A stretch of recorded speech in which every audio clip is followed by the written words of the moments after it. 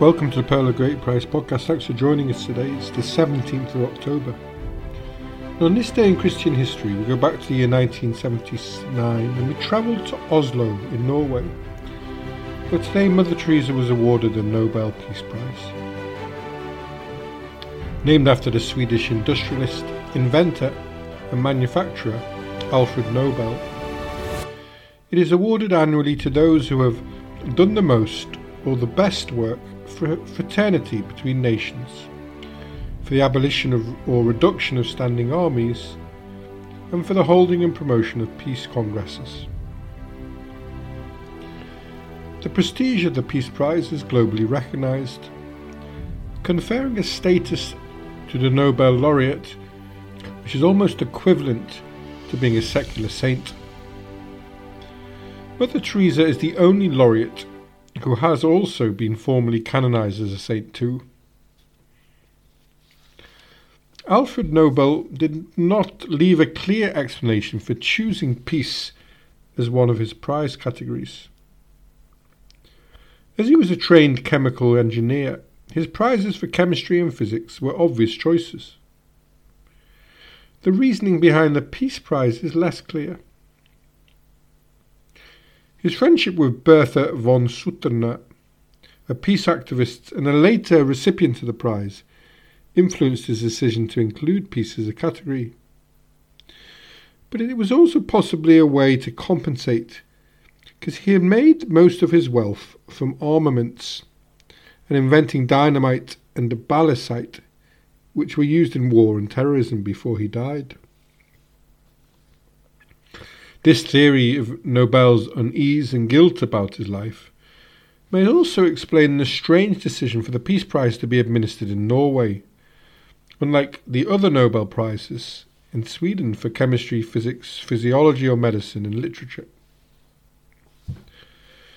The Norwegian Nobel Committee speculates that Nobel may have considered Norway better suited to awarding the Peace Prize, as it did not have the same militaristic traditions as Sweden. In accordance with Alfred Nobel's will, the recipient is selected by the Norwegian Nobel Committee, a 5-member committee appointed by the President of Norway. The International Red Cross has won it as an organisation an unprecedented 3 times, followed twice by the United Nations Office for Refugees. And the only laureate to refuse the prize was Luc Dotto, the Vietnamese politician in 1973, who was awarded it jointly with Henry Kissinger, the American Secretary of State.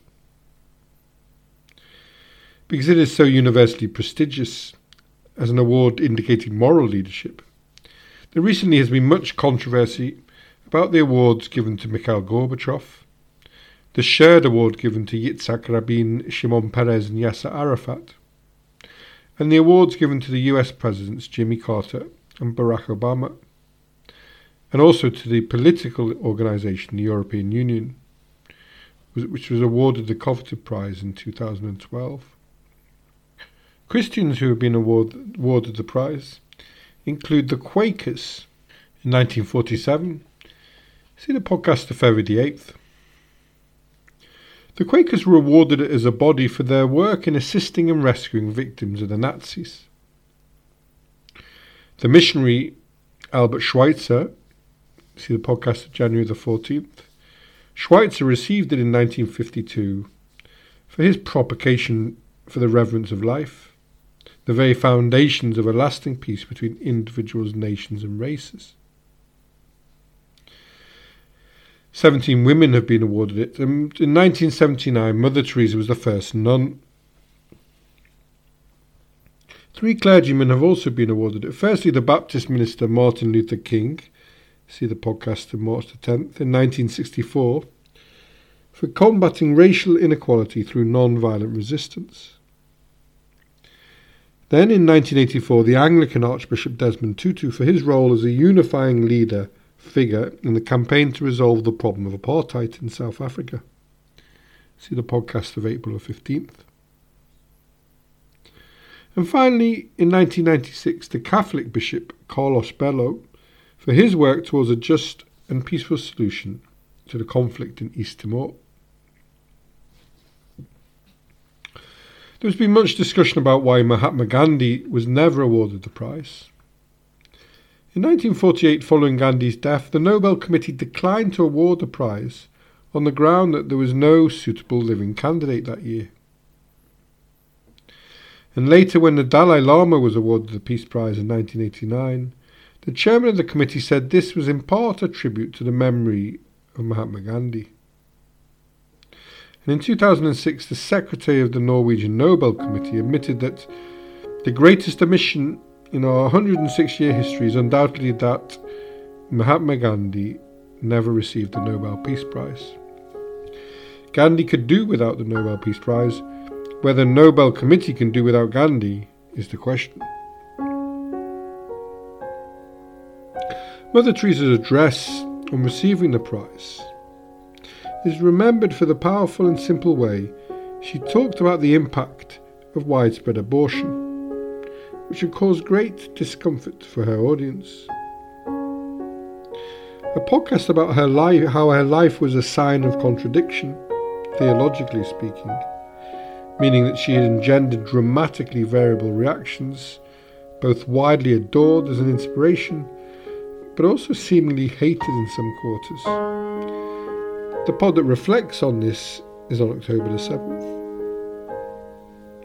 Her acceptance speech was widely reported, but the controversy about her comments criticising the culture of easy access to abortion meant that much of the rest of the speech was overlooked.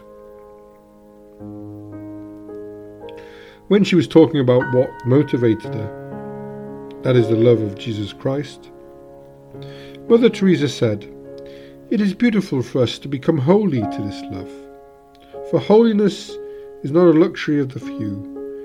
It is a simple duty for each one of us, and through this love we can become holy. To this love for one another, and today, when I have received the award, I personally am most unworthy.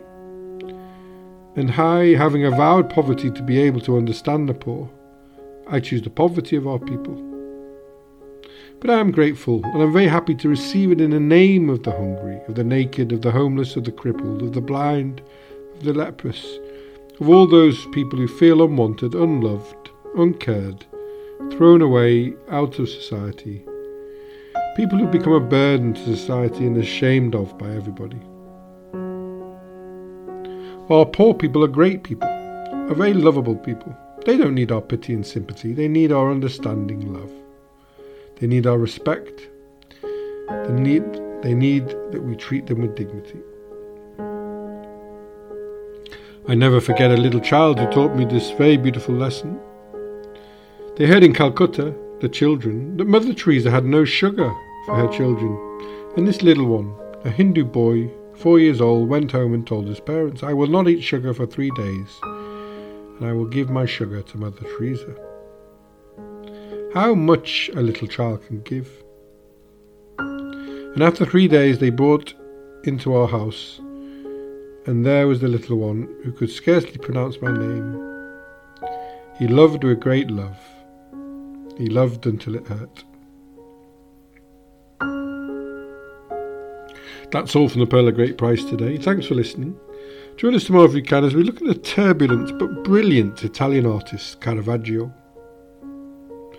This month we have surpassed 10,000 downloads, so thank you to listeners from all over the world for your interest. And today a special thank you to our listeners in Sydney, Australia and Deeside in Wales. Our archives can be found at www.pogp.net, and if you have time, please subscribe. Share the podcast with friends. Thanks to Kevin MacLeod for today's music, and thank you to you for listening. Have a lovely day wherever you are.